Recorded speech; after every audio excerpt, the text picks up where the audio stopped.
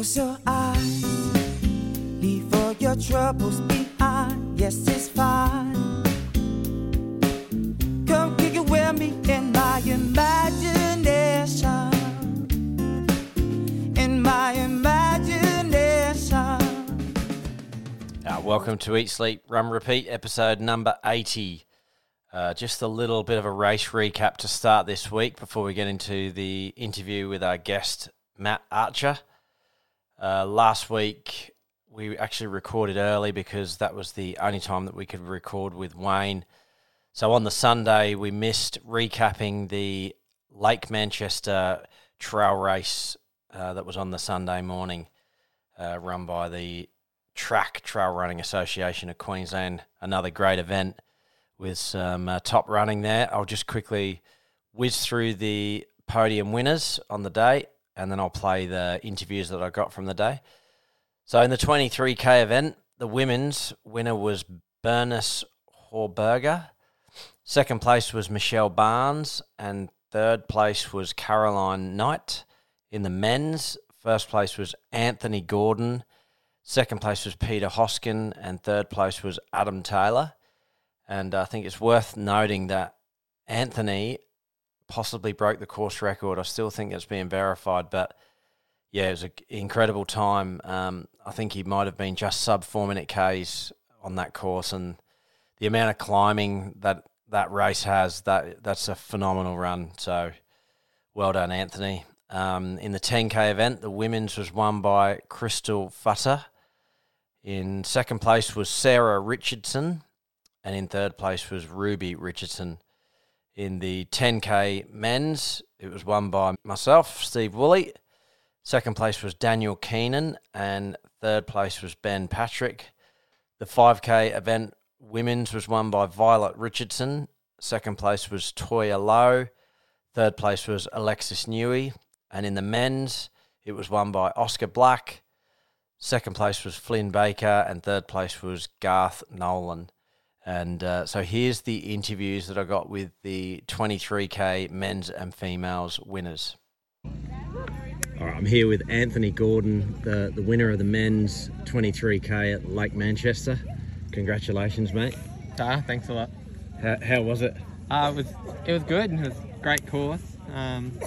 Wasn't sure how I'd pull up after last one standing last week. So you did the last one? Yeah, did 100k there, and then thought I'd give this a crack. So yeah, it went well. Felt good. And you run just over 145 today. Is that right? Yeah. Man, that's absolutely motoring. What's your splits to do that? I tried to stick around as close to 4 minute Ks as possible, pretty much. Like, it's pretty hard at the front. I don't have anyone to. What's the elevation on that? I don't know, about 800, I think it was. Yeah, just for the listeners, I've just done the 10K, which runs part of that course, and it is up and down like a roller coaster, and the downhills are just equally as bad as the uphills. That is absolutely flying. Would that be like a course record here, do you reckon? I don't know. They're checking. Yeah, super fast. But I do know some people that have run this course before, and I'm pretty sure they would have tipped that. So. Oh, okay. Mate, what do you got coming up in the future? Is it mostly trails that you run, or any I got road a 5K Victoria Park run, which TRAQ are doing next weekend. I've heard of that. The trail runners versus the road runners. So I'm part of that, and then Coastal High 50 the week after, and then I've got a bit of a break until I go up and do Trail to Triumph with the guys at Moranbah. Oh, awesome. So that event that's at Victoria Park, that's on the golf course. Yeah, that's correct. What do you know about that? What do you know about the course? Because I've heard it's really I've been out on it. It's pretty fun. I think if I ever did cross country still, it'd work in my favour. But I don't really do cross country. I haven't since school.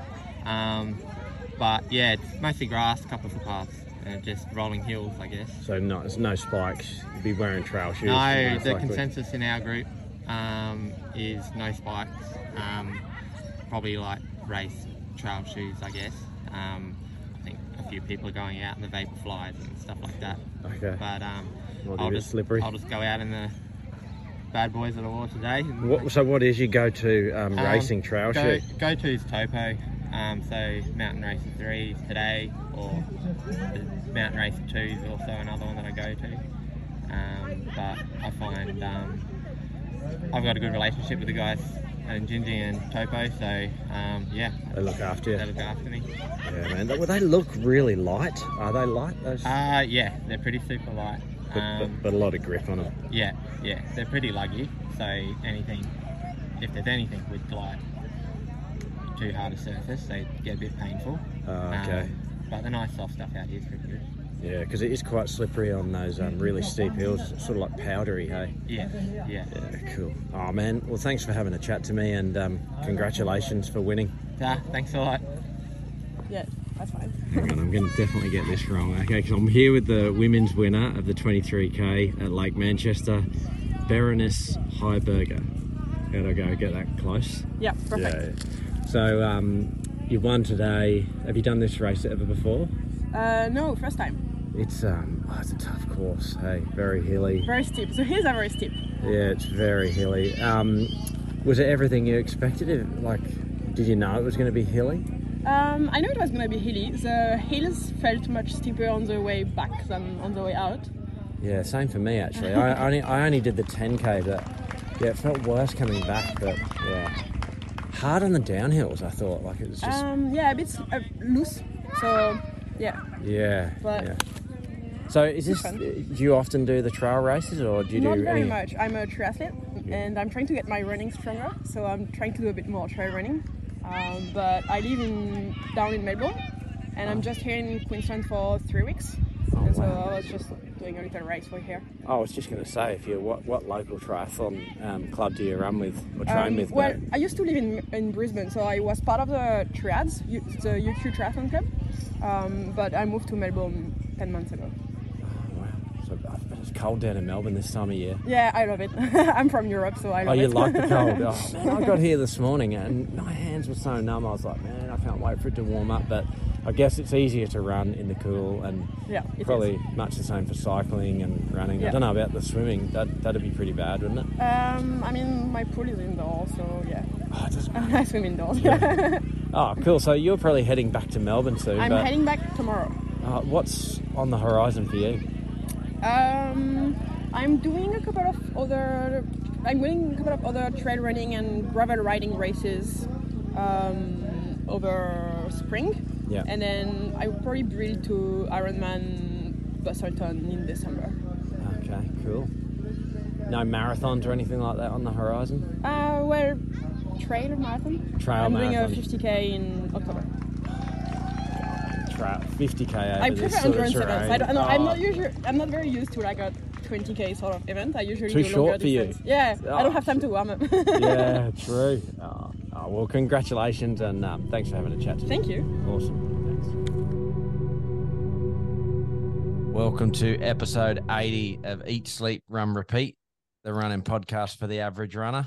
You're here with myself, Wooly, Mr. Nathan Barden. You right? And special guest, local legend, Mr. Matt Archer. How are you, Matt? I'm good. Thank you for having me on the podcast. No, it's great. We've chatted heaps on the odd long run, and you've been around the scene for a long time. Most of the local running community know you really well, so it's only right that we've got to get you on and can tell us a few stories. Should be fun. I'm after the guests that you've had on the last few weeks. It's a bit of a tough act to follow, but hopefully I can deliver the goods and see how we go. You'll be good, mate. I guess we should just get straight into the interview. You haven't done anything special this week, Nath, running related? No, I've hit, I think 54k for the week. I said I wanted to hit 50.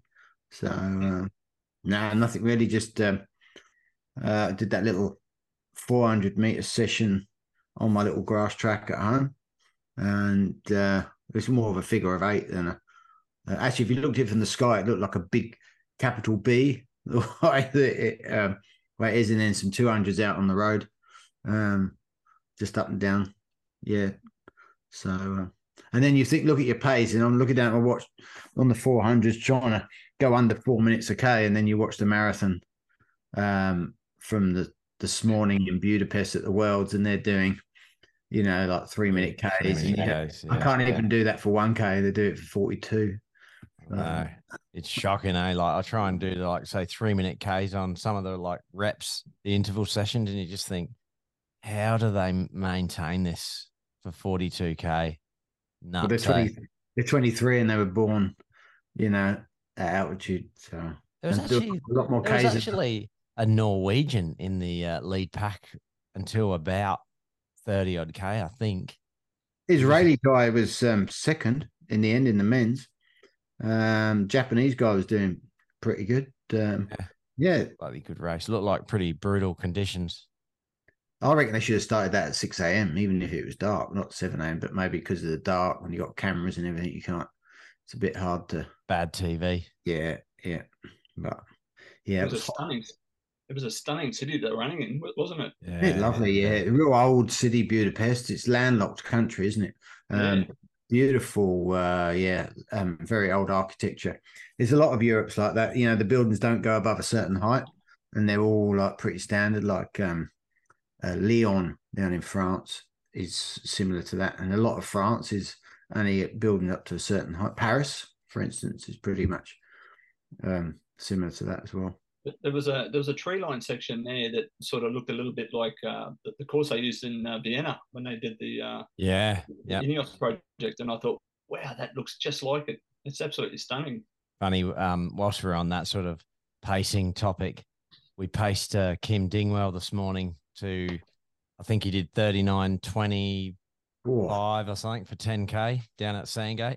Shout out, Kim. That gives you the title of local legend for the week. That was a big effort. First time he's ever broke 40 minutes. And I was telling Matt before we started recording that we must have had about 15 people start. We broke up a little bit as it got sort of into it, but we must have had about 15 people we had the full formation around him, like they did for Kipchoge. It was pretty cool.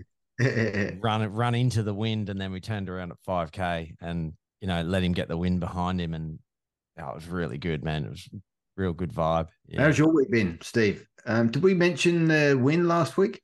No, because we recorded with Wayne on the Saturday night. That's right. He was on the mine site, and that was the only time he could do it. But yeah, I've run on Sunday at Lake Manchester and won the 10K trail event, which was a bit of redemption for last year. I got lost and winning the 23K, and then decided to keep going up to the top of Mount Nebo.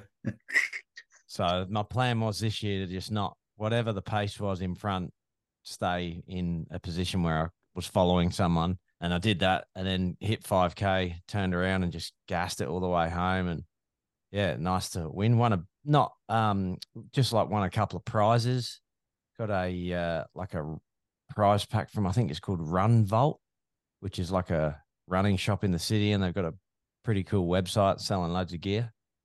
Oh. That was nice. It's always nice to get a win. But what I'll do is I've got interviews with the men's and the females winner. Yep. So I'll play them. I might put them on at the start of the show and do a bit of a recap of that event, and then we'll roll into this. But that was cool. There's actually another event that they were promoting on the day that just it's a charity event for some asbestosis charity. Right. And it's like 280 Ks. Oh, they camp, they run and then camp, like do it over a few days. Sounds pretty cool.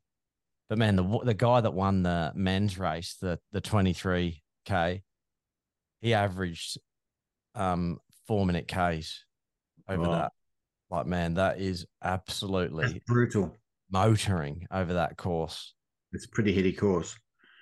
I was copying there was two guys in front of me in my race, and as soon as we hit the hills, they power walked, and I just thought, okay, I'm going to power walk too.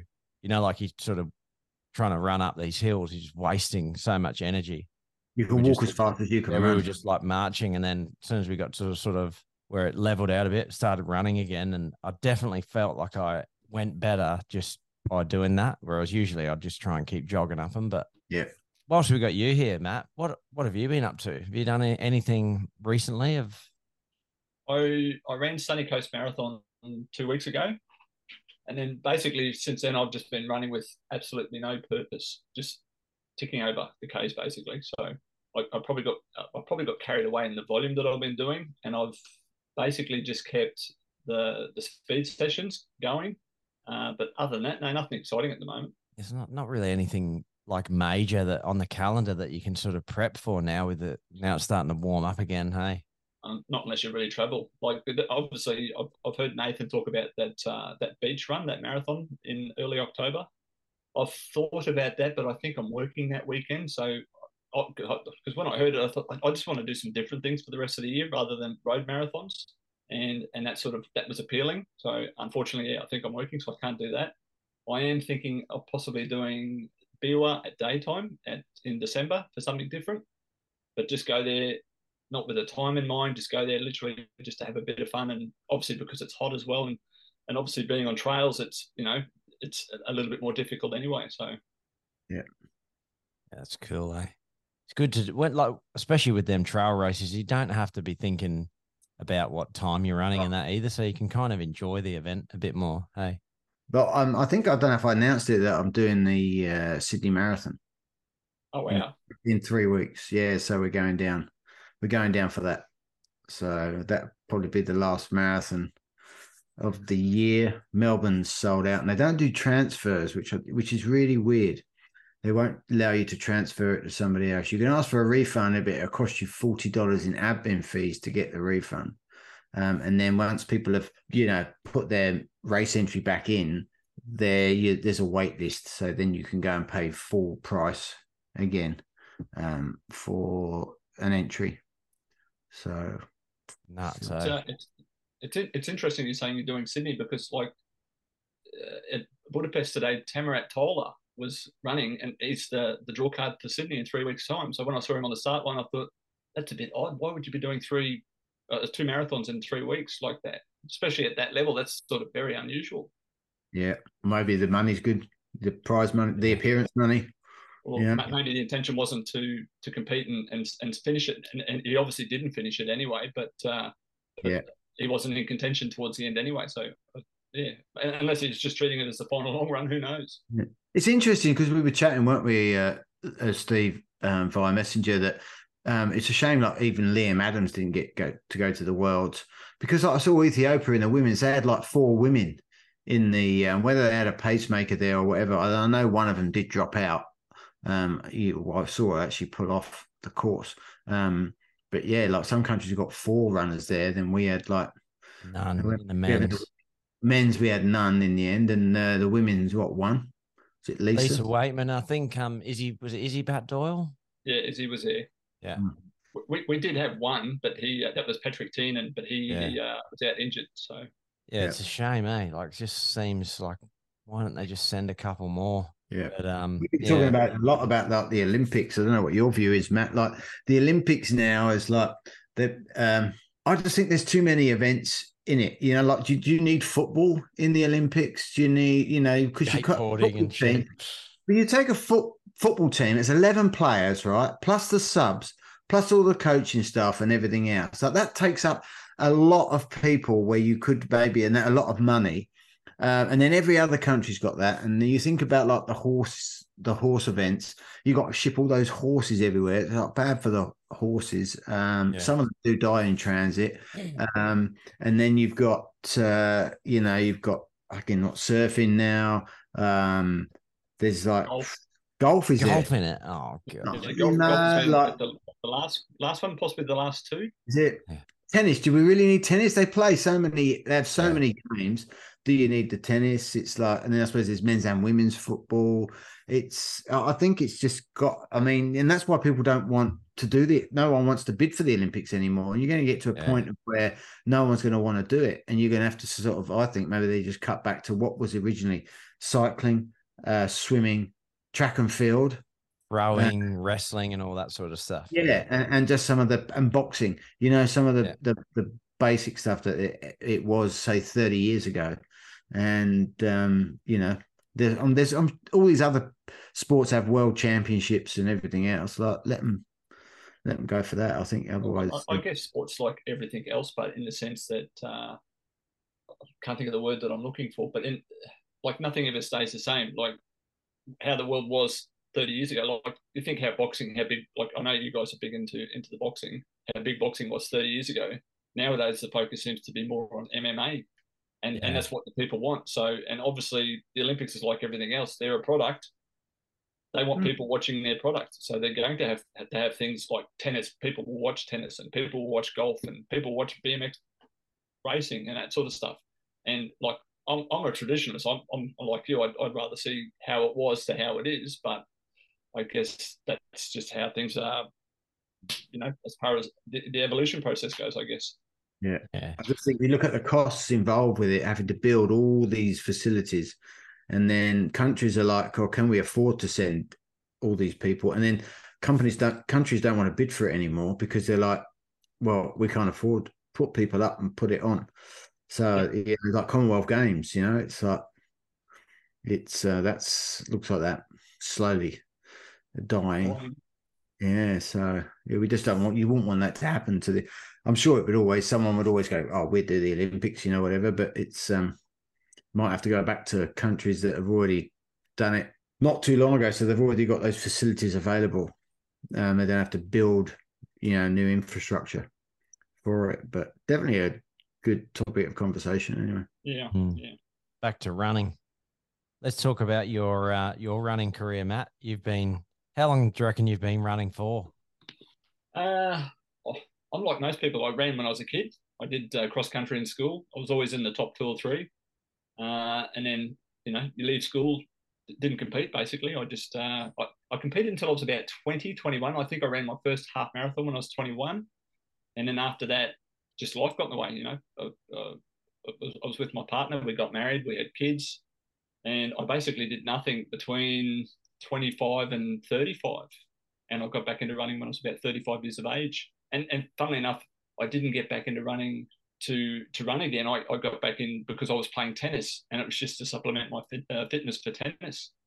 And it just progressed from there, basically. Getting fit for tennis, and then you got back into it. Good stuff. A mate of mine suggested, he says, he knew that I started running. He says, why don't you come and do a 5K? And then the 5K became a half, and a half became a marathon, and then an ultra marathon, and then just progressed from there. And I just loved it. It was just such a great thing to do because you were constantly challenging yourself, and I liked that. I got the bug, and I got the bug early, and I just really loved it. Do you have a preferred distance? Nowadays, probably the marathon. It's the thing, sort of. It's the thing you can push to your limit, and anything once you start going past that, unless you sort of pace yourself wisely, the marathon's literally, you can hurt yourself enough to not hurt yourself too much, if you know what I mean. See, you got your Legends singlet up in the background there. That's the only display that I have for my medals. Otherwise, they're all sitting in a box in the corner on the floor. You should hang them up. The only reason I did that was because that was back in 2017. I saw something on Instagram or Facebook, and I thought that's a good idea. So, and it sort of said, I forget it's there half the time, to be quite honest. That's cool. Do you want to explain to the listeners, especially the overseas guys, like to get a Legends singlet at the Gold Coast Marathon? Yeah, do you want to explain what you got to do to get that? Basically, I don't think it matters what event you do, whether it's the 10, the half, or the marathon. You just have to do 10 years, 20 years, or 30 years of that one event. They don't have to be consecutive. They can be whatever, but you just have to do 10 years. So I'm currently sitting at 13 Gold Coast marathons. My 10 were consecutive. Then I missed a year through injury. And actually, I did 11.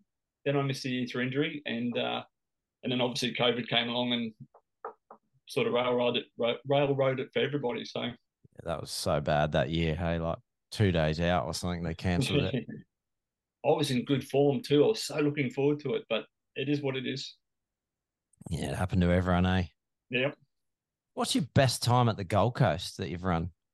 I ran 2:59 flat in 2017. So is that your best time? I've gone sub 3 twice on the Gold Coast, and I've gone sub 3 once here in Brisbane. But That's good for a hilly course I like was that. going to say, shit, that's quick on that course. I did it for the first time this year, and what did I get? 3:28, and I thought, oh, it's brutal, isn't it? That last hill, coming up the hill to come then down. And you come along by the river, then you go that last hill to dip down and come in towards the finish. You know, you're like a K or two from the finish. You're like, oh. They've made a slight adjustment on the course this year. I think, I've done Brisbane 8 times, and it's been different every year. Okay. And because back the first time I did Brisbane, and the first few times I did Brisbane, you predominantly ran in South Brisbane and West End, and also Milton. But the last couple of years, I think they're sort of almost getting the course right now. Mm. Except last year's course was slightly harder. You know, when you go up that hill, when you're sort of sitting at the top of the cliffs above the Fallon's Brewery there. Yeah. Yeah. Yeah. Well, last year you went down the hill, then you ran up towards Ivory Street to where the fire station was. So you've got that little hill that runs up towards the Story Bridge. So it's got that nice sharp little edge to it. Yeah. And I found it amazing that they actually had a drink station going up the hill, because I thought there's no chance you want to be drinking while you're running up a hill like that, because it was just too, like, your heart rate's just going through the roof. Yeah. So you don't want to be drinking then. But fortunately, that wasn't part of it this year. Having said that, even when we came off that section of road to go up that hill, I still was not looking forward to it. Yeah. It's because I'd never done it before, so I wasn't know what to expect. But you done it the first lap, and then you go, "Oh my god, where's that hill coming?" But I tell you what, I thought it was a bit dangerous. Is towards the end, you know, you do it twice, but at the end, where all the like eating places are and coffee shops right by the river, down low, where you come up by Ivory Street, and there's a few of those yellow metal bollards square in the middle of and I nearly collected one. Then I had to actually move someone as they were going to run into it, like because you know when you're running around people, and there was like half marathon on the first lap, there was half marathon people obviously in the way. I was trying, you know, like you were overtaking people, and I think then we ended up with some 10Kers. You were sort of back markers you were lacking, and I was lapping, sorry. I thought, oh, it was they should have maybe had maybe a bollard or someone, you know, like they have in the Tour de France, waving a flag in the way, because it would have been easy to collect. I'm sure somebody would have run into one. We got that morning was quite warm too. Like the humidity was humid. Yeah, it was. Which was annoying, because I turned up at the start line in a pair of pajamas. I've taken this year to. I had sleeves and a hat on. I had to take them off literally within a K. I was like, I've been going to all of my start lines this year in pajamas because it's been cold. I thought, you know, like what can I throw away? Well, a pair of pajamas are pretty cheap. I'll wear them to the start line. I wore a pair to the start of the sunny coast as well. Keep them warm. Keep you warm.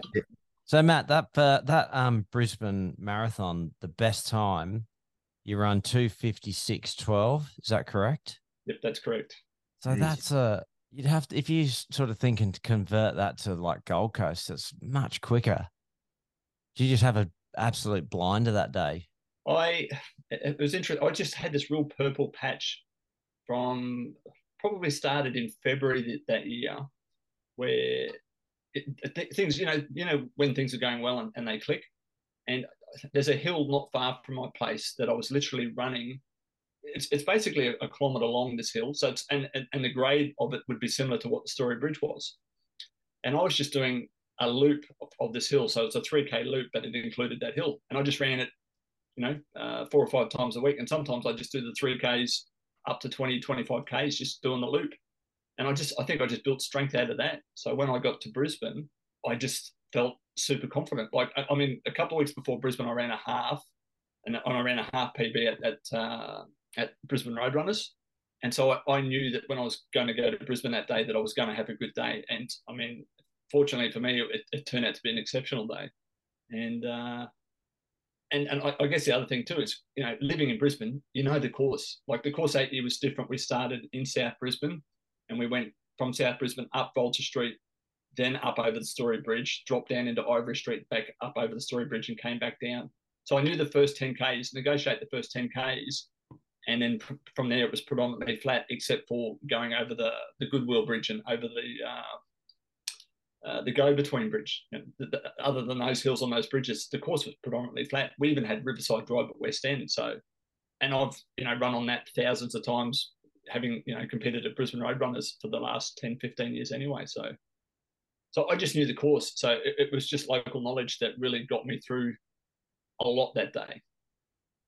Someone was saying to me that if the only way that they would be able to get it less hilly and have better roads to obviously get the road closures would be if it was a bit more high profile race. If you had more numbers in it, then they'd be able to push to go like, we want a better course with less hills in.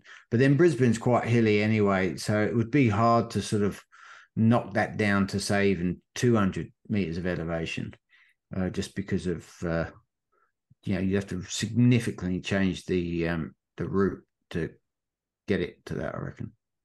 They'd almost have to make it point to point to do something like that. So, but like you're saying, like then it's a choice of where do they start it or where do they finish it. Like if you wanted it to be in Brisbane, for instance, like if you did something like Boston, where the marathon finishes is in Brisbane, then you're going to negotiate hills at the back end of the course, which would not be fun when you're tired. We all know that.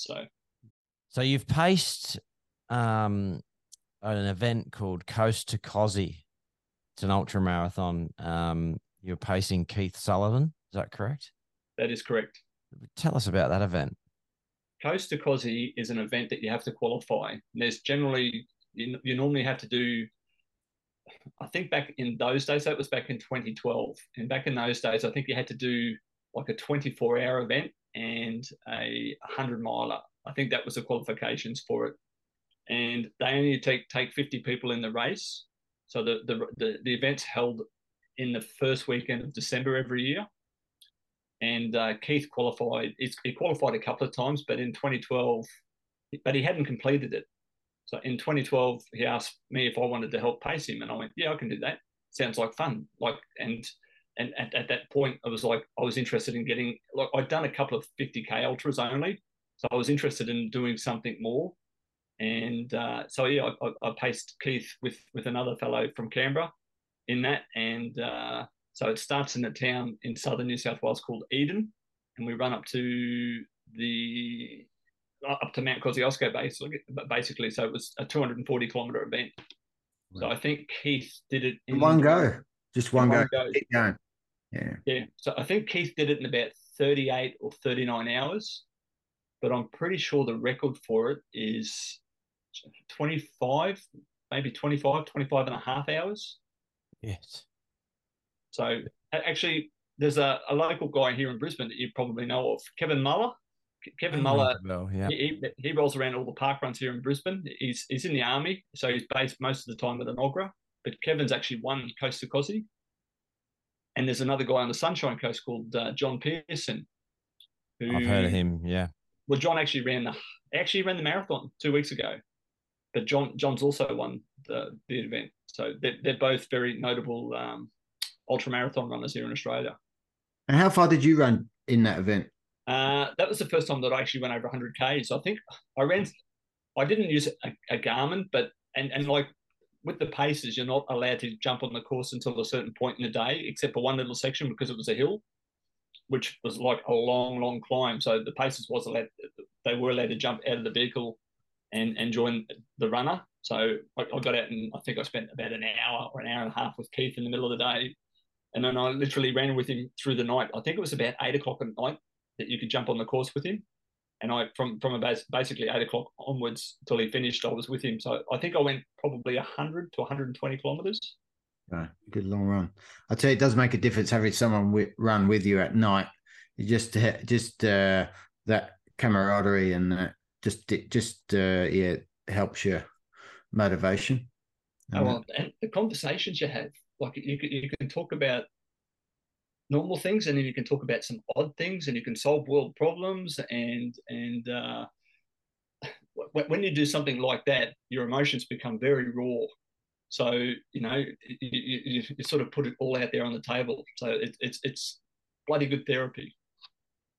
love to do an event like that, but I'd prefer to just be a pacer or drive the car. But it'd be cool to like be in like we used to do an event years ago when I was a kid called the Caboolture to Mullaney Relay.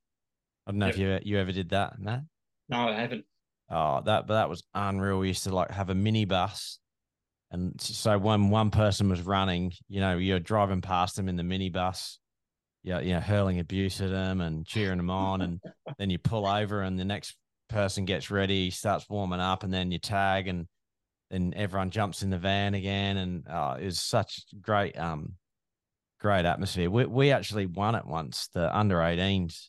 It was me, Peter Knoll, and Grant Rogerson, and a couple of the other guys that we were running with. But I think there must have been like 8 of us in our team, and because we won the under 18s, we won a trip to Sydney to do the City to Surf. That was the prize for like the winning that event. So we all went down to Sydney and run the City to Surf. It's bloody awesome. How far is that? What's the distance on that relay? Oh shit, I don't know. Well, it goes from Caboolture and it finishes in like the main street of Mullaney. So I don't know, like maybe Fair way. It'd be about 60 odd K, wouldn't it? Yeah, it's quite a long way. 60. Yeah. And a big hill. So big fun, hill. You really look forward to it because it was just such a good laugh. That's a monster hill, though, depending on which way if you go up the back way to Mullaney, that's where it gets really steep, like 20% I think. And then if you go the other way, it's still from Landsborough, it's still a hill and a half, isn't it? Jeez. Yeah, there was some real bad hilly sections in that, but yeah, they don't do that anymore. It's a shame. It's just too dangerous, I guess, now. Yeah. Roads are too sketchy. So when you talk about Caboolture, because I've heard you guys talk about it a few times, Dusk Till Dawn. That used to be held in Caboolture. It's showgrounds, which would have been a lot easier because it's closer, but didn't it only used to be a 500-meter track, though? So you definitely feel like a hamster in a wheel there. Well, I've done that event a few times as well, and yeah, you do. But in some ways, it's good doing those sorts of events because, if you feel like walking a couple of laps, you can, and the fact that your food and your hydration and your crew, but obviously when things are that convenient, it's also convenient just to step off the track as well. So it does take some discipline. We're all going up for we're going to take a big crew with us next February, aren't we? Yeah. Is the plan. You should come with us, Matt. And what event are you going to have a crack at? Oh, I did the 50K this year, and Steve did the 15. My partner did the 15, so I'll probably just do the 50 again. Yep. Yeah. Sounds good. I'd be interested in that. Yeah. So what overseas marathons have you done? I've only done one. So I've only done Boston. I'm not like I know Wayne was talking about last week when you had Wayne on the podcast. He was talking about the fact that he's done the Big Six. But I'm a traditionalist. I love things like Wimbledon or the US Masters or Boston. And to me, like Boston's qualifying for Wimbledon, and because it's steeped in so much history. So if I had the opportunity and if I could afford it, I'd go to Boston every year because it's just such a joy. There's somewhere between, and I know that the other big city marathons are the same. There's somewhere between 500,000 and 1 million people that line the streets for it, but it's just such a great atmosphere. So I've only done Boston. And there's a pretty cool story to go with that, eh? Tell us what happened there. Well, I can give you the short version or I can give you the long version because the story goes back. We're obviously going to talk about the shoes, but the story goes back to the fact that how long it took me to get to Boston. Oh, tell us the full whack. Well, so I have qualified for Boston every year basically for the last 10 or 15 years, and I didn't put in a qualification or an entry for it every year, but I have done it on a number of occasions. But for whatever reason, things have just come up that prevented me to get to Boston. And in 2019, I finally got the opportunity to go and booked airfares for the family. So we made it into a family trip, and we got to the start line and all that sort of thing. But one of the conversations I had before I went, I was with Neil Wood, who you've had on your podcast previously. I remember us because we used to run regularly on the grass at Murray Reserve. Like we'd go down there every Monday and just do a recovery session for about an hour to an hour and a half. And, it was just, you talk crap, talk about whatever. And I remember him saying to me prior to going, you're finally going to get to go there. And I said, I will not believe it until I'm standing on that starting line, because there's been so many hiccups that prevented me getting there in the past. And the shoe story, which we'll lead into, was just the final hiccup. And I guess it's probably sort of funny in its own little way that sort of thing happened at the final hurdle. But and the other thing I remember from that conversation with Neil that day was that I said to him, I wanted to meet Meb, who won Boston in 2014. So I'll get to that as well at the back end of the story. But on the day, when we finally got up to America, I spent a week in New York, and because I went up, and I know Peter Lewis went up, and I know Carl Batty had also gone up. And I hadn't met Carl until we got to New York, but Pete, Carl, and I were training in Central Park for the week prior. We did one tempo session and basically just had a week of just running. We'd meet every morning. I don't think we met every morning, but we met probably 4 mornings that week and just cruised around Central Park and chatted and talked about, what our goals for the day, etc.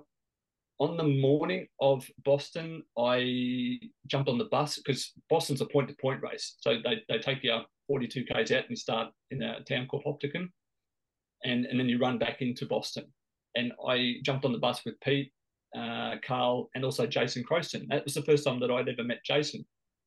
And leading the morning of Boston was very bad weather. There was, like, we saw the forecast the days leading into it, and I'd seen on previous Facebook posts and whatnot what people had done the previous year. Like, they either had plastic bags on their shoes or they carried their shoes and wore an old pair of trainers and threw them away. So I told the boys that, and they went out and bought some cheap trainers, and I had a pair of Pegasus 33s or 34s, which probably had about 700 or 800 kilometers on them. I thought, that's right. Just knackered. Yeah. So we got to the start line. I've got we're actually in the area in the school, which is where they have everyone waiting before the race starts. While we're at the school, I had my shoes in a bag because of the security reasons that you supplied with a bag with what stuff that you're going to carry. It's a clear bag so they can see in it, etc. Walking up to the start line, I was getting to the point where I started to peel the clothes off that I had on. I stopped and I handed my shoes to Jason. I said, can you hold these for a second? I've taken my jacket off. I've turned around and Jason's gone. And just what happened in the blink of an eye. And I'm going, and like that, Pete had gone, Carl had gone. I'm thinking, where's everyone gone? And where's my shoes? And so there was what shoes were they? They were the Vaporflies. So they were the first, the Flyknit Vaporflies, the blue ones. Yeah, 4% or whatever. Yeah. Actually, I had them handy here too somewhere. But so yeah, they were gone. And so there was a moment of panic, and I thought, well, what can I do? What can I do? There was a guy who was announcing on the microphone, calling up people to their corrals. I thought, I'll go up to that guy and I'll get him to make an announcement. So I got up to this guy. He made this announcement. He was so flippant about it. And I'm going, well, that's not going to help me, is it? So then I decided to head up towards the corrals and thought I could probably find Pete, Jason, and Carl up there. Fortunately for me, so I got up there and I was just running up and back, which was probably a nice little warm-up, to be quite honest. Yeah. It did me a favour. But in a panic, probably.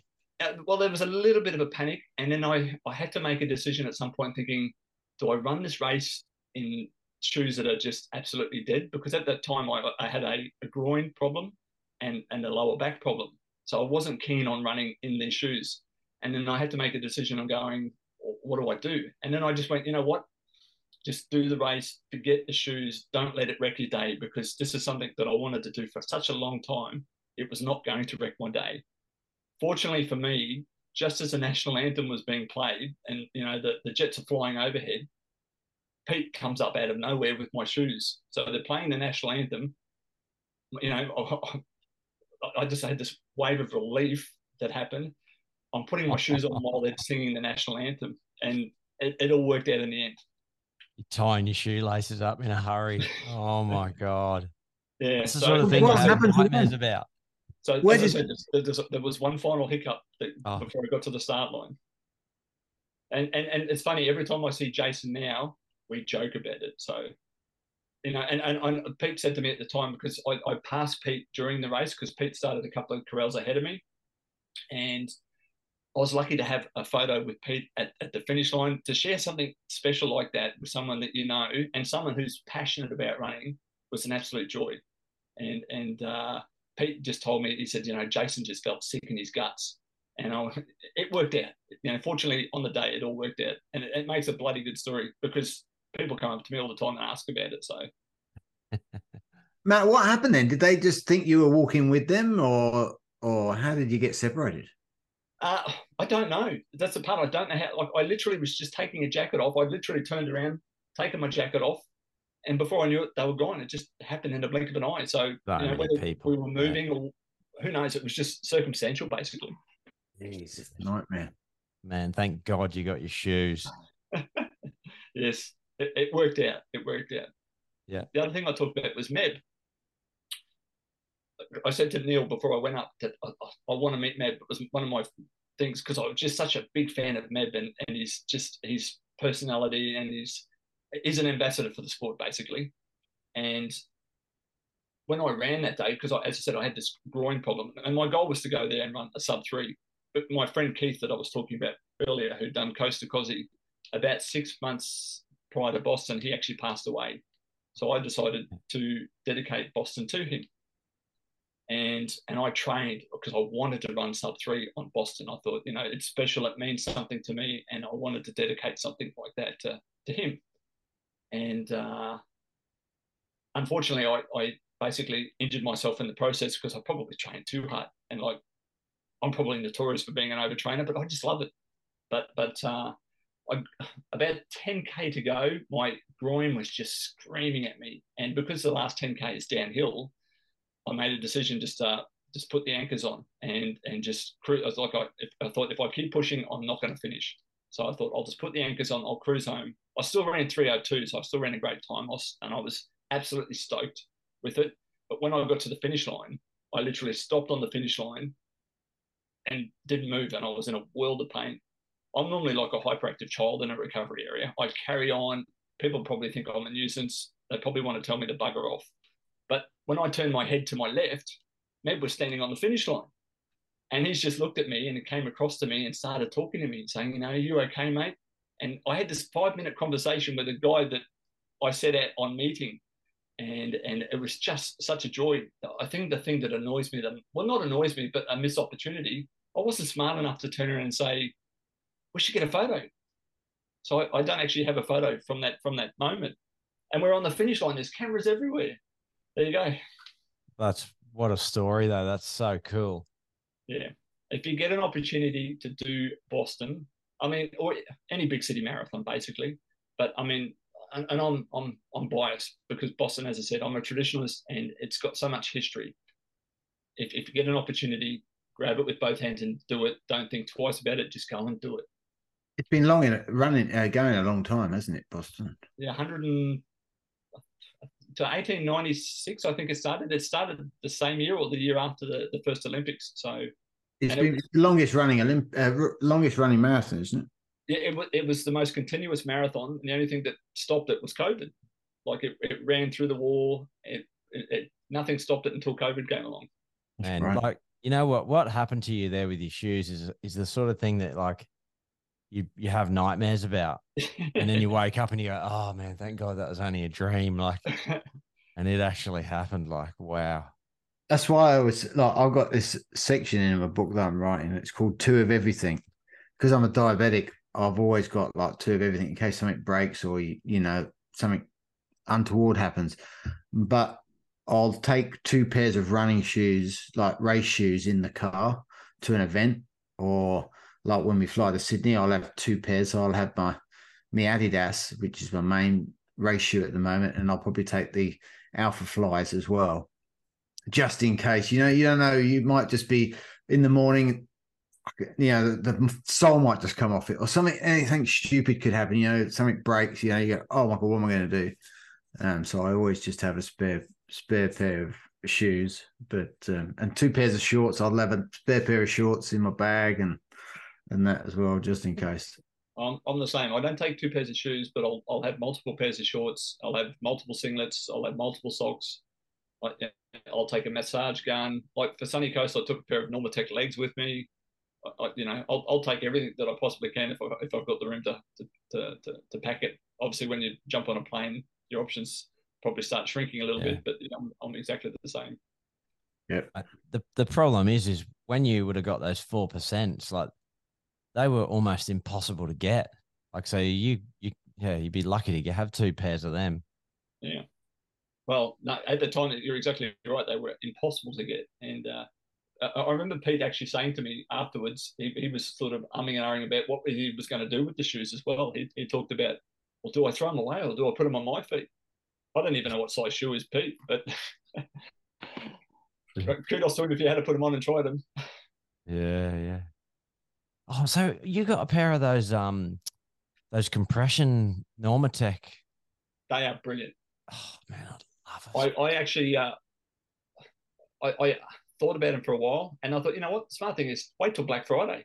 So I bought them in the Black Friday sales last year. I saved about $300 or $400 on them, and I use them all the time. Like especially in the last couple of weeks, because I have been dropping some high volume Ks. Just as I said, I'm running with no purpose, but and I think that's why I can do that. Is because just recovery is so important. Like that's one of the things Wayne talked about last week as well.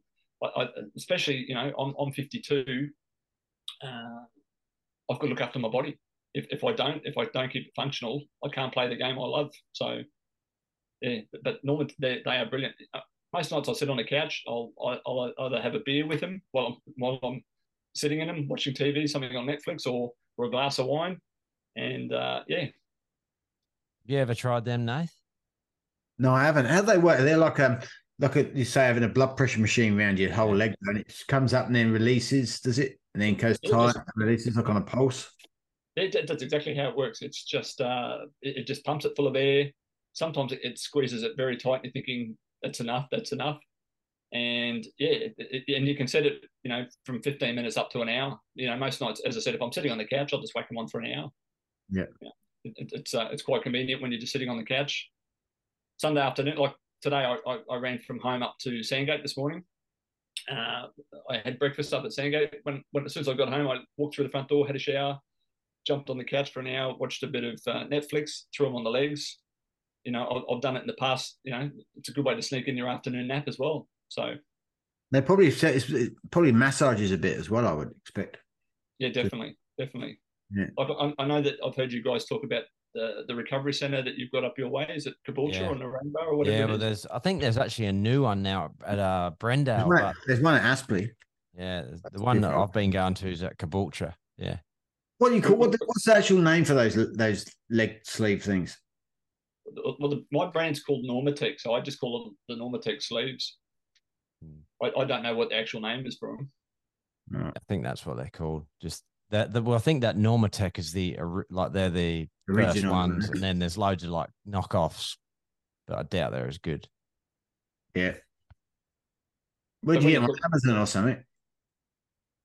Sorry, say that again. You get them on Amazon? No, I bought them from straight from their website. Oh, right. I said I just waited for the Black Friday sales, and I think is it Hyper Ice or something like that. I think that's what their website's called. And I had liked them on Facebook, and the ads came up for it. And I looked at the link for it, and I thought, okay, I'll just watch and I'll wait for the sales. And when the sales came along, you've got to be smart with your money. I'd rather spend my money on running shoes. So wherever I can save money for them, I will. And as I said, I saved $300 or $400. That's another pair of Vaporflies, basically. Yeah, I just see they do a few, like for about $400. They do a like a knockoff pair. Yeah. Thick King leg compression boots massager. Yeah. I say do it. Yeah, it's definitely with me tax return. I've got a recovery centre not too far from my place as well, which when in fact when I did the 256 in Brisbane, I was going there 2 or 3 times a week. So I think that was another reason, like from the recovery aspect. I was running lots of hills. I just got strong from doing that, and the time that I was spending in the recovery centre. And the only reason I stopped going to the recovery centre and decided to buy my own was because I was doing the ice bars and all that sort of thing. But to drive to and from the recovery centre was costing me another hour each time. And if you're doing that 3 or 4 times a week, that adds up. So I thought these things will pay for themselves over a period of time. Yeah. And I've had it for 12 months almost, so they have. Yeah. Unreal. Yeah. I have to get it's good to get some actual feedback on something like that. From someone who uses them regularly. Yeah, they definitely help.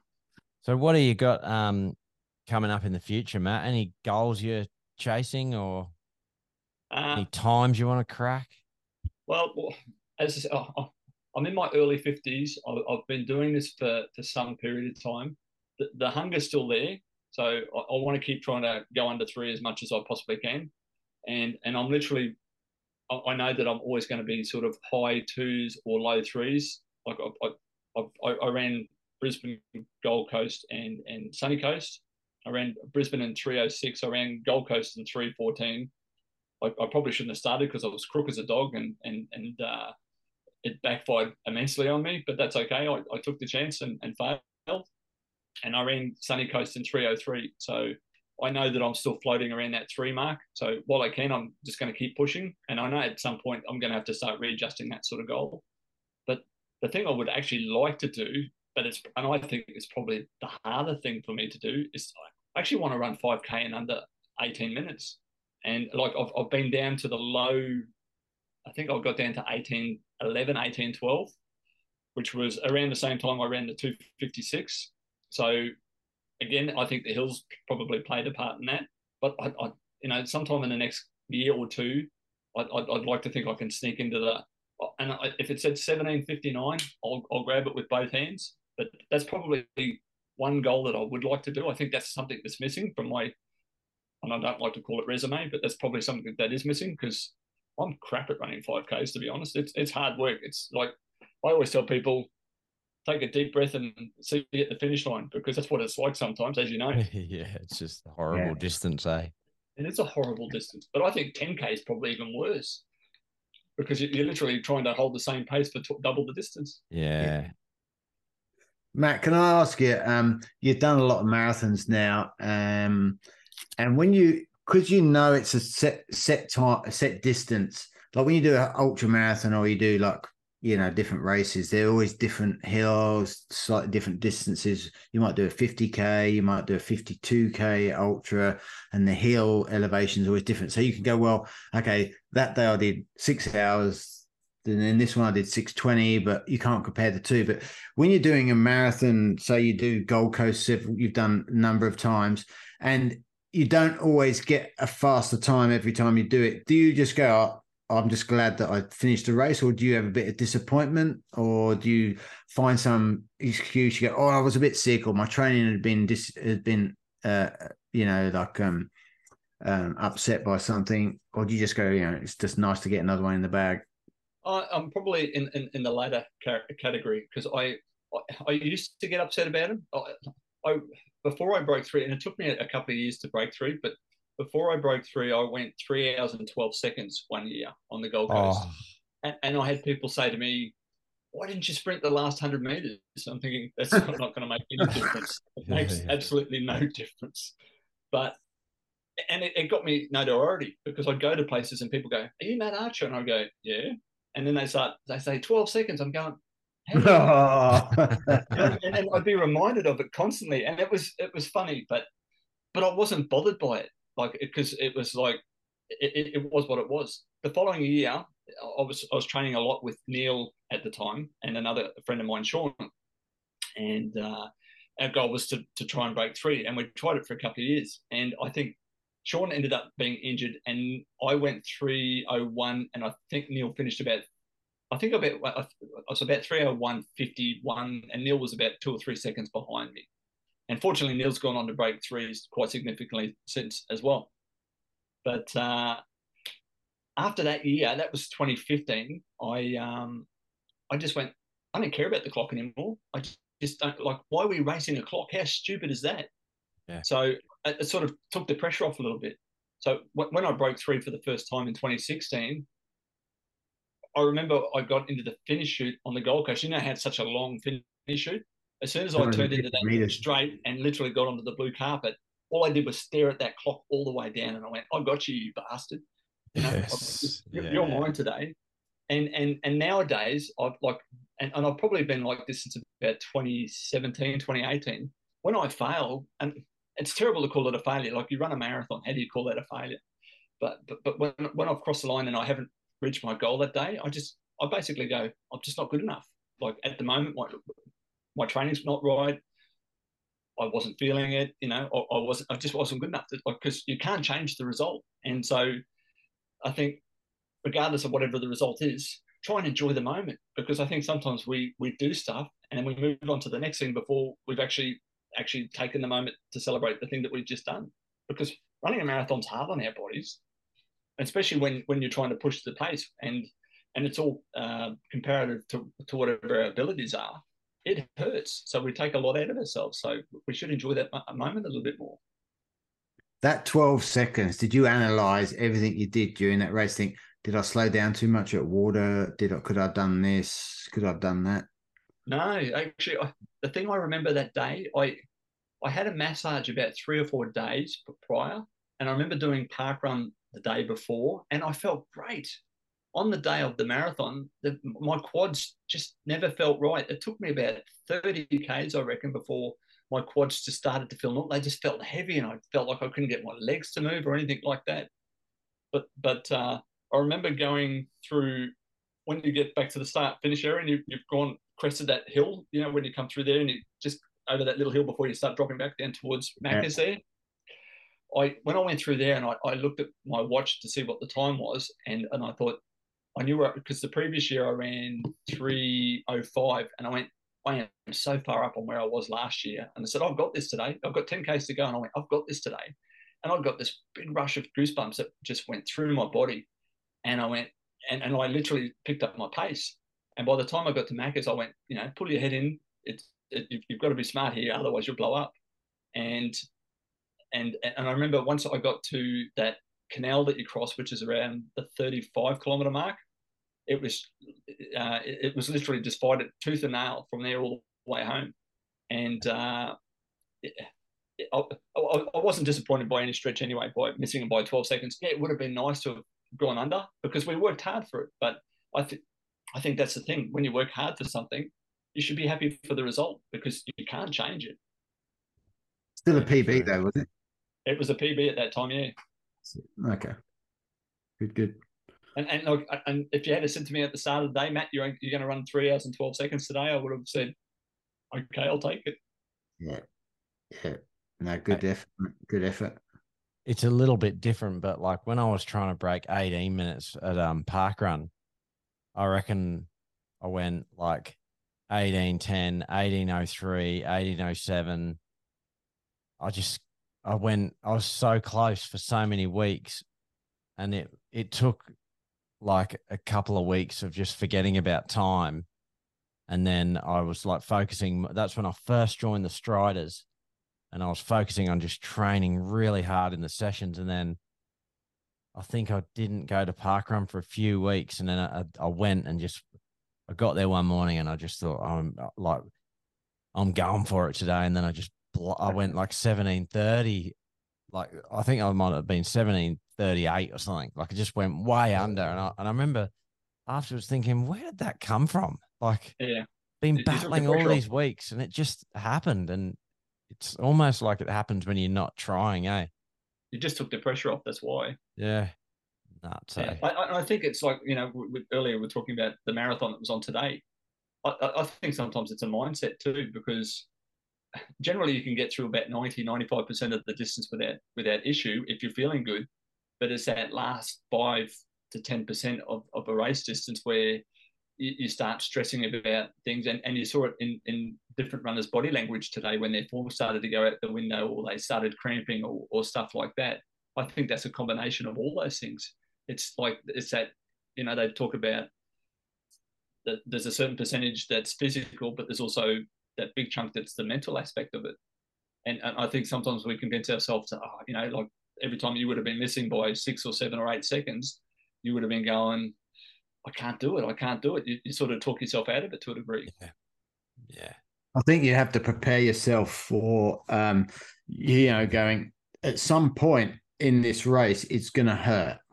You can't think, oh, I'm just going to get through it like I'm going for a 20K or 20K run would still hurt. But you can't, I'm just going for a little jog around the block. And at some point, it's really going to hurt. And then you're going to get, 42 kilometers is a long way. It doesn't matter what pace you go at, it's still going to really you're going to get fatigue and something's going to start to hurt. And you just got to learn to cope with those and not go, oh my God, Jesus, my leg's hurting. I've got to stop. So yeah, definitely. I think there's that mental side of it. It's probably the hardest bit to practice and get right rather than just the running and getting fit for the marathon. I think that's why it's so good when if you have family members there at an event, and if you can see them at the deep part of the event, that sort of you've got something to look forward to just to help lift your spirits a little bit as well. Like I've gone to plenty of marathons where I've just gone by myself and, gone start to finish and done. In fact, the day I did my 256, I was by myself that day. I went into town and I caught up with my wife later in the day, and then we went out with friends and had a few too many drinks that night to celebrate. But like when I did Boston, like they talk about the final 2 streets, Hereford Street and then right into Boylston. I actually saw my family about just before I turned into Boylston Street to go down to the finish line. And it's like, I didn't expect to see that, but like when you get to see your family, it's so helpful to know. My wife and Neil's wife and another friend of ours, they were the motivators at the Sunshine Coast Marathon. So you obviously would have seen the girls that were dressed up like berries and whatnot. So my wife Rowena was one of those motivators. So I knew that she was out on course, and I actually dropped my sunnies at one point at that where the surf club is up near the caravan park. Yeah, I think it was the 3rd lap. I dropped my sunnies, and I went, oh shit! And I've got a little bit further down the road to tell my wife because I thought she would have been close enough to go back and get them for me. And so she just took her glasses off and handed them straight to me. I didn't expect that. That's not what I wanted, but she just interpreted that's what I wanted. But knowing that she was on the course, it sort of helps that, it gives you something to look forward to because, when you're, get deeper into something, it hurts. And you just need something to take that mind off that little bit of pain. And fortunately for me, when I got back around, because it was the multiple laps, when I got back around on the last lap, the glasses were sitting on the table, so I picked them up. So people must have thought it was odd I was carrying 2 pairs of sunglasses running a marathon. Awesome. We should wrap it up there. That was really good. Thanks for sharing some of your experiences there. It's always good to hear from an experienced marathoner like yourself. Yeah, and you've got super experienced, super passionate local runner. Really good to get you on. But mate, whilst we got you on, we always ask everyone this. Quickly go through your shoes. I think I've got, I don't know how many pairs of Vaporflies that I currently have, but obviously my favourite shoe is the Vaporfly. I do have the Alpha Fly, but I find them chunky to run in. So I've never raced a marathon in them. I did do my long run in them today. I find I just like running in them purely for the cushioning aspect of them and trying not to beat up the legs. So, but I just find them clunky when I run in them. Whether it's my running style or whatever, I don't know. But definitely the Vaporfly. But I do have a pair of the Metaspeed Skies. I have a pair of the Adidas Primes that you talk about. I do like running in those. And I've got a pair of the Mazzano, I can't think what they're called. The carbon plated shoe that's been released. Is that the one that sort of sits like that? Yeah. What are they? What do you reckon on them? I've only run probably about 20, 25K in them. So, and I haven't, I've had them for about 4 months and I haven't put them on my feet for about 2 months. So, and there's no reason why I haven't put them on. I just haven't. So I won't say that I dislike them, but I just don't have an opinion on them just yet. What's your daily trainer if you're going out doing your easy Ks? I I've got a variety of shoes. The shoe that I'm probably running in the most, like I'll float between a pair of Pegasus and possibly the Saucony Speed Threes. I think they're called the Speed Threes, but they're just a soft sole. And I still have an ongoing groin problem, so I need something that's soft. Just so I've got a softer landing, basically. Fair enough. Mate, what's your thoughts on the? Oh, I won't name names, but a couple of the guys that we spoke to off air have said they think that the Vaporflies are getting like worse with each model. Like, do you agree with that, or do you just? Some people just love them. Like Wayne Spees was saying that he just loves them. Like, it doesn't matter what threes version. though. They reckon the Vaporfly 3 is just so much better than the 2. I like the ones. Like obviously the Flynet version, which I ran Boston in, I loved. The ones I really enjoyed those. The 2s I found a bit stiffer to run in. Yeah, but you know, the problem was that when you couldn't get the ones anymore, that you had no choice but to buy the 2s. I do have a pair of the 3s, and I ran Gold Coast and Sunny Coast in them. I think they're a lot softer under the midfoot, so I do enjoy running in them. I think they have improved on what the 2s were, but overall, from when they first brought out the carbon plated shoe in, was it 2018? I think when they first came onto the market, I think they have probably not. They're not as good as what they used to be, but the 3s are a definite marked improvement, and I hope they keep going down that path of improving them, because you think that's what they should be doing anyway. Yeah. Before we were recording, you were saying something about like it was what gas they use, Nath. Yeah. So when they're making the foam to get it to expand, they obviously there's a chemical reaction that takes place for foam to be made, but they inject. They've gone from using hydrogen to hydrogen with nitrogen, or the other way around. So some of these shoes now, the foam, they're injecting hydrogen and nitrogen gas into it to give it that foam, to give it obviously more, height or whatever. So it's just they're playing around with these different technologies to see what will work. So yeah, it's interesting to see. Then they might put something out there. There might be some other gas they might put in it that may have that doesn't blow the whole warehouse up, but may have a better cushioning system. So yeah. What about the ASICs, Matt? Do you reckon they're like on par? In fact, I was talking to Neil about this only yesterday at Parkrun, but I think for me, the ASICs Metaspeed Sky are probably only good for shorter stuff. Like, I don't think you'd want to run more than a half marathon in them. I did my tempo session on Thursday afternoon in them, and I just find them a little bit too stiff to run in. So for that reason, I wouldn't want to do a full marathon. So they're good, and obviously, that lots of people wear them and they love them. Yeah. But no, my choice is obviously the Vaporfly. Interesting. I was in a shop up the Sunshine Coast, and I had one Alpha, like the brand new Alpha Fly on my left foot, and then I had the Metaspeed Sky on the right, and they felt similar. Like, I remember I was umming and ahhing about getting the ASICs, but I thought, oh man, I'll play it safe and get the Alphas. Yeah, I suppose I always played on my mind, like whether I should have given them a whirl, but maybe I'll keep an eye on the ASICS website. If they come on sale, I'll grab a pair. See, I keep umming and ahhing if I buy a pair of the Alpha Fly 2s. Like, I haven't put those on. I would have no idea what they feel like.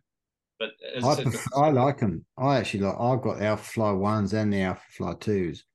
I actually I did my first ever road marathon in the Alpha Fly 1s, and they were pretty good. But the Alpha Fly 2 are good. I think I've done I've done 24K in them the first sort of week I got them. They felt pretty good, no problem. So I actually think they're a bit comfier than the ones, but I don't know, it's each to their own, isn't it? I don't like the Vaporflies, so they're just too hard. I get that. As the 2s probably scared people off too, I reckon, in that department. Yeah. But I reckon the Alpha Fly 3 is definitely worth waiting for. That's coming out very soon. Yeah. I think Berlin, they're launching it, aren't they? Berlin Marathon. Well, they've already had people running in them, haven't they? Like, yeah, they have. Yeah. I think Kipchoge will be running in them maybe at Berlin. Berlin. You'd have to bet money on that. So do you think he's going to have a crack at Berlin? Yeah, I think that's the idea in it. I think there's probably some good prize money out there to get a world record, like a proper, like a not a time trial world record as such, like a proper race world record. Do you think he'll try and go sub 2? Man, it'd be amazing if he did. Yeah, it'd be interesting to see who they can put in there to stay there to help him through the first half. Yeah. And if there's anyone to help him in that second half, he won't have pacemakers coming in and out. But he's scheduled for London next year, and then obviously the Olympics next year in Paris. So that's two marathons pretty close together for him. He doesn't usually do that many. No.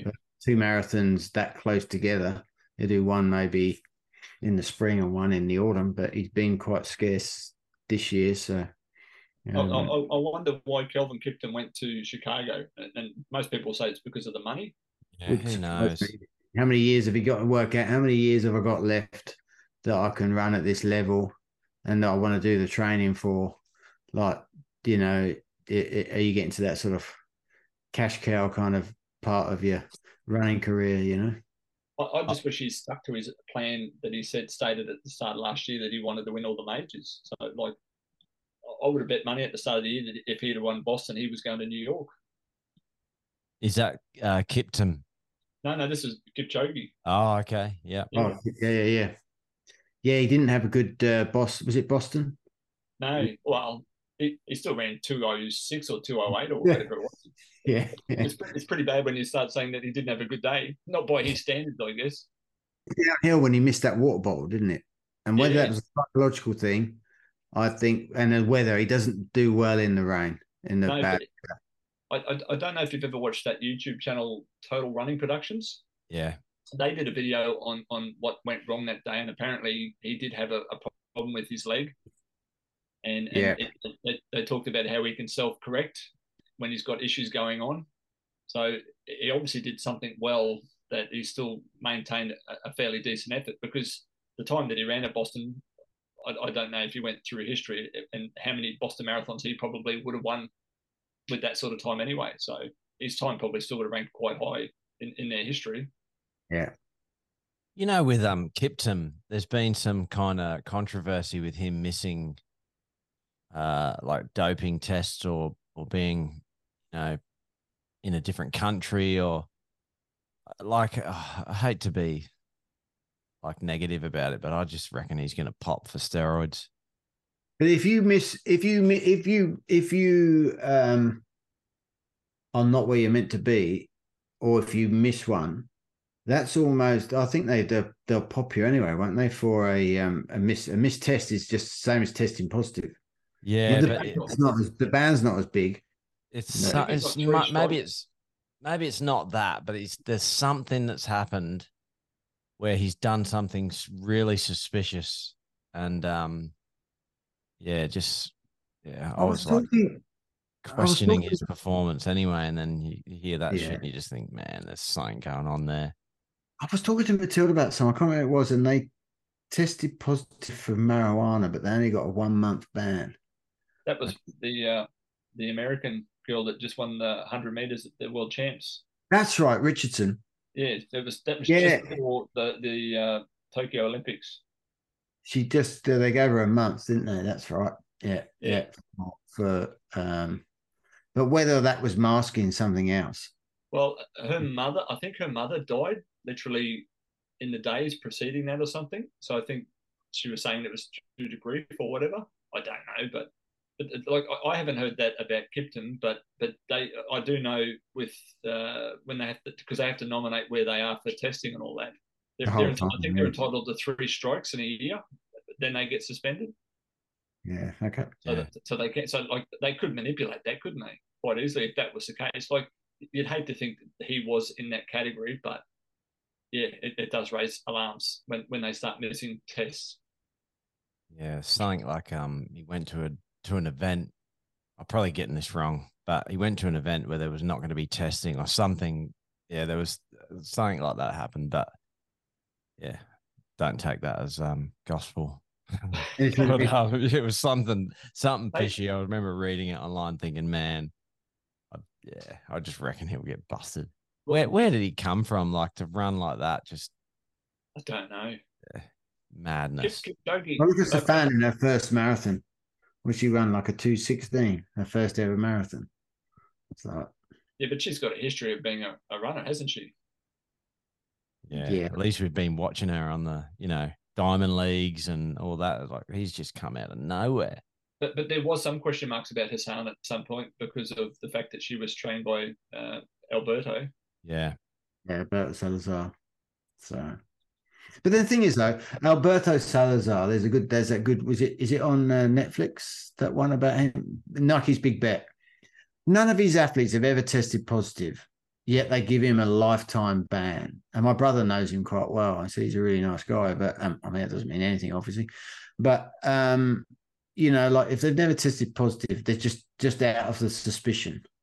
They banned him, and I think that's nah. He was caught doing loads of illegal stuff. Yeah, I've listened to a couple of like 2-hour long podcasts about it.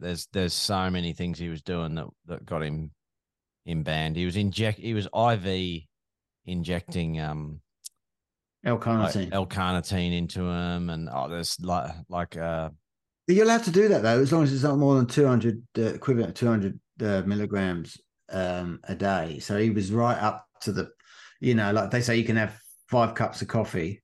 If you do the 6th cup, you're over. Like you're only allowed a certain amount of caffeine in your system as well as a.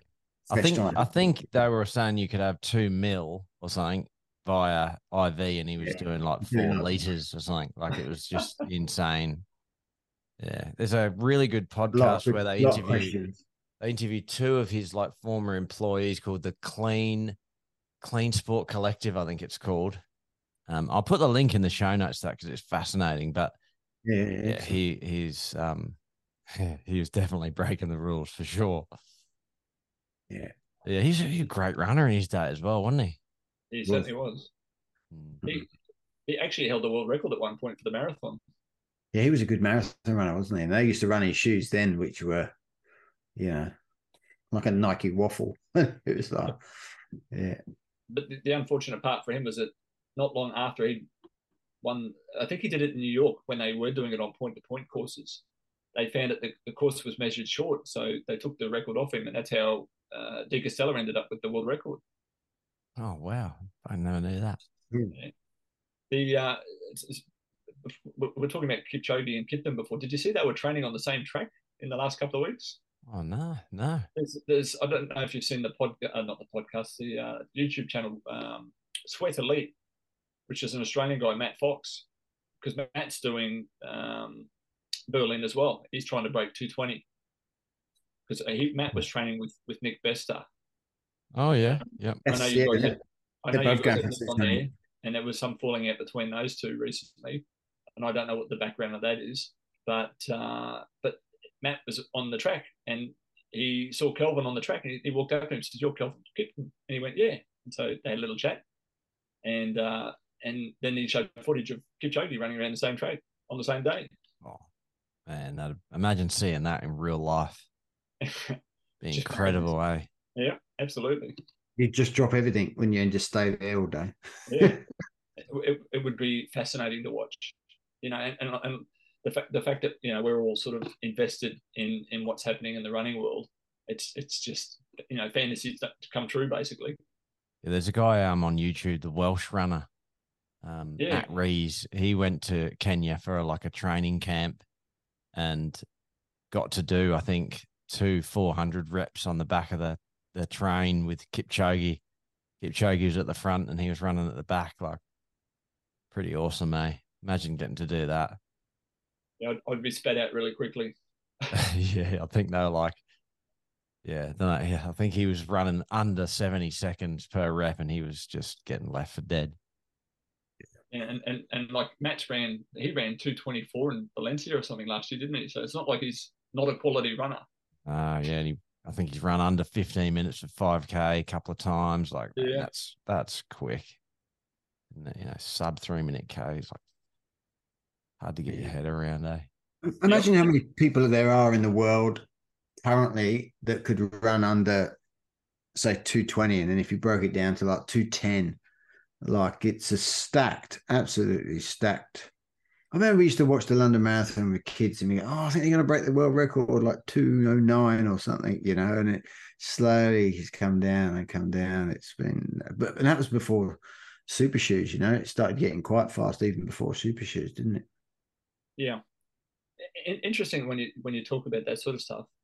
I've been around obviously for a while, and you see the landscape change over a period of time, and I think back to going back 10 years ago, and the amount of people that were struggling to run under 20 minutes for park run, for instance. And now, how many people can run in the 16s and 17s for park run just here in Brisbane alone? Like, it's a phenomenal number. When you think about Speed Week at Sandgate, how many people went under 20 minutes that day? It was 200 and something, wasn't it?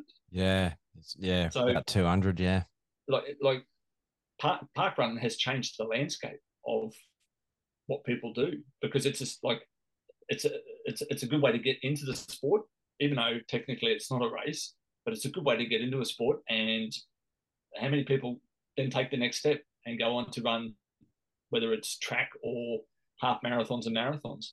And no doubt you guys are probably the same because you've been around for a while. You see people who start out and like today, for instance, like when you help someone achieve their first sub 40 and watch people grow and develop and reach their potential and think, where's the limit? Like, where do they find their limit? Yeah. Awesome, mate. They keep pushing. And that's the thing I love about running the most, is watching people do stuff that's out of the ordinary. So before, when we get back to, we were talking about if I've had a bad day and I've missed out on the time I want, but when you see your mates achieve something and you know the work that goes into achieving that, like that far outweighs personal results sometimes, because like you go, you got what you deserve. That's bloody awesome. Same as if you fail. Sometimes you see people that talk it up and they fail and they go, well, you got what you deserve. So it works both ways. Yeah. But when you see someone invest time and effort and dedication and achieve something like that, that's bloody awesome. Yeah, and that's why I was so over the moon for Wax, who jumps on the podcast from time to time. Like, he was trying to break 20 minutes, and I kept saying to him, mate, go to a different park run because it's always windy at Redcliffe, but it's just down the road from where he lives. And he was like, nah, man, if I'm going to do it at Redcliffe, I've got to do it at Redcliffe. And then it was week after week after week, and he was getting closer and closer and closer, and then got it just on his own, no help, because I was sort of thinking, we're going to have to go down there and pace him, but he just went out and did it all solo on a park run like 1950 or something. Like, I was so stoked for him. That's awesome, isn't it? Bloody oath. Good stuff. Oh, well, I think it's about time for me to go to bed. Yeah. Like 8:35 last night, Matt, I went to watch a mate of mine, and I've been mates with him for years. He fought Thai boxing down the Gold Coast. Yep. But by the time we got home, it was midnight, and we were doing the time trial this morning. But I was meeting Paul Gourlay at 5 a.m. at Sandgate to run before. So I'm like, I literally got into bed, forced myself to go to sleep, and then it just felt like my alarm went off straight away. At like 4 a.m., I was like, oh God. I just jumped up, run down the other end, made a coffee, and just sculled the coffee. I was like, oh, yeah, but geez, I've been knackered all day. Making me yawn. Time for bed. Yeah, mate. All right, have a good week, everyone. Yeah. Well, thanks for having me on the podcast, guys. Oh, no, man. Thanks for coming on. It's been great chat. I'll quickly finish with, like, I've been listening to the podcast for a while. Somebody put me onto it. A guy I work with, Paul, he put me onto the podcast because he told me, in fact, he told me about Peter's thing. He said, you can listen to this guy, Peter Lewis. And I says, I actually know Pete. And I've basically been listening to the podcast ever since then. And I've gone back and listened to some of the back episodes. And sometimes I'm sitting there and I'm listening and going, I almost feel like I know all you guys. Steve, obviously you and I have met on a number of occasions. Yeah. And Nathan, we have met once or twice. But like when you hear something and you listen to it every week, it's like, I know, like when you talk about Wax and you talk about Steve and whatnot, like if I was to walk into them in the street, I wouldn't have a clue who they are, but I just feel like I know them because the fact that you guys you're having the same conversations that I have with my mates. And it's like, I love this stuff. I absolutely love this stuff. So that's pretty cool. Yeah, that is cool. Yeah, awesome. I think it's because we know each other. Like Steve and I have known each other since we were like bloody hell kids. And I think that just gives you that little bit more familiarity as well. But we just try and be like, that's how we want the podcast to be. Like we're chatting and, hopefully people can pick up something from it. And then we pick up from things from having guests like you on. We're constantly learning and evolving. So it's always to share stories, and hopefully our listeners, get to take something out of it each week. Yeah, well, that was one of the things. I rang Neil today, and because I was a bit nervous about being on the podcast, as Steve said to me, most people are, and I was trying to get some advice from him, and we talked about his YouTube channel, Run with Woody, and we talked about like the fact how he's doing what he's doing now. And I remember in his early days, he appeared nervous with what he was doing, and you watch it now, and he has a formula and a structure, and he seems very natural and very comfortable with it. The same for you guys. You can tell from when you first started to where you are now. It just like you guys sit there like you're having a general conversation, and that's good because it just feels natural. So. Yeah, it's cool, mate. How good is his YouTube channel? Is getting massive now. Like, how many subscribers has he got? I think it's around 3,500 to 4,000. So he's got a sort of a bit of a niche market in the sense like being an older runner, but he's still a quality runner. Yeah. And so like that provides hope and inspiration. So as you get older, you've obviously got to try things differently because you're going out and doing flat out speed sessions. Your body doesn't like playing that game anymore. So how do you do things differently? He went down the path of using math, but still applying speed injected in there and still keeping up the quality. Like the proof was in the pudding when he still ran 2:57 in Melbourne last year at the age of 56 or 57. So it's impressive, eh? Great runner. Yeah, good runner. I was in his ear on the start line that day so much, saying, "You're going to do this today. You're going to do this today," and because I just felt so confident for him, and so when I made the finish line, he finished about 5 or 6 minutes ahead of me, and like Melbourne's chaotic. If you do Melbourne, the finish line at Melbourne is chaotic the way that they merge the half and the marathon, but to get inside the MCG and to see his emotion, I mean that. Again, like I said earlier, when you see someone put in the work and see them achieve the results, that's pretty special. So over the beers that afternoon. Oh, well, thanks again, Matt. All right. Thanks, guys. It's been a joy. Thank you. Yeah, legend. Awesome. We'll catch you all next week. See you then.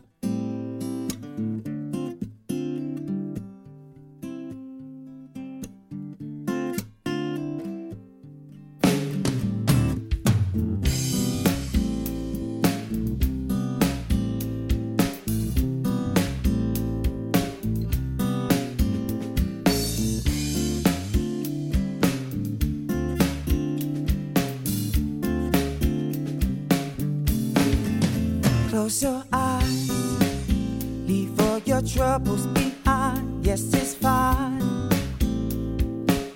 Come kick it with me in my imagination. In my imagination. Well, sometimes my mind plays these tricks on me sometimes, and I'll find that my mind climbs higher than it should climb. My imagination, I'm contemplating, hesitating on exploiting my mind, which you find in time. to shine, you can put a time on mine. Show me these purple elephants, a twisted intelligence, extension on tolerance, dimension on flowers in my mind.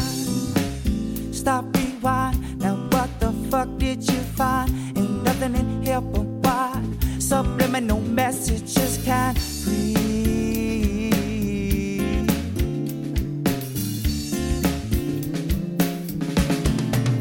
Close your eyes, leave all your troubles behind. Yes, it's fine.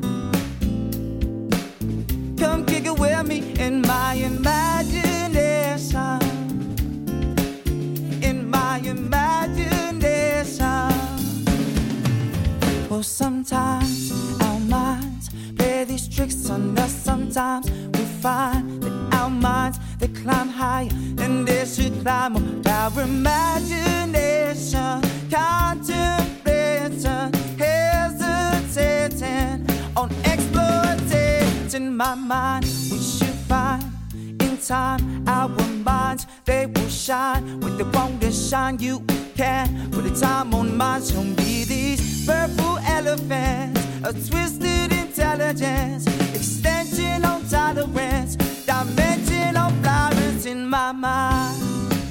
Stop, rewind, now what the fuck did you find? Ain't nothing in here but why subliminal. I can't breathe, I can't breathe. Close your eyes, leave all your troubles behind. Yes, it's fine. Come kick it with me in my imagination. In my imagination. Close your eyes, leave all your troubles behind. Yes, it's fine. Come kick it with me in my imagination. I'm contemplating, hesitating on exploiting my mind, mind, mind, mind, mind.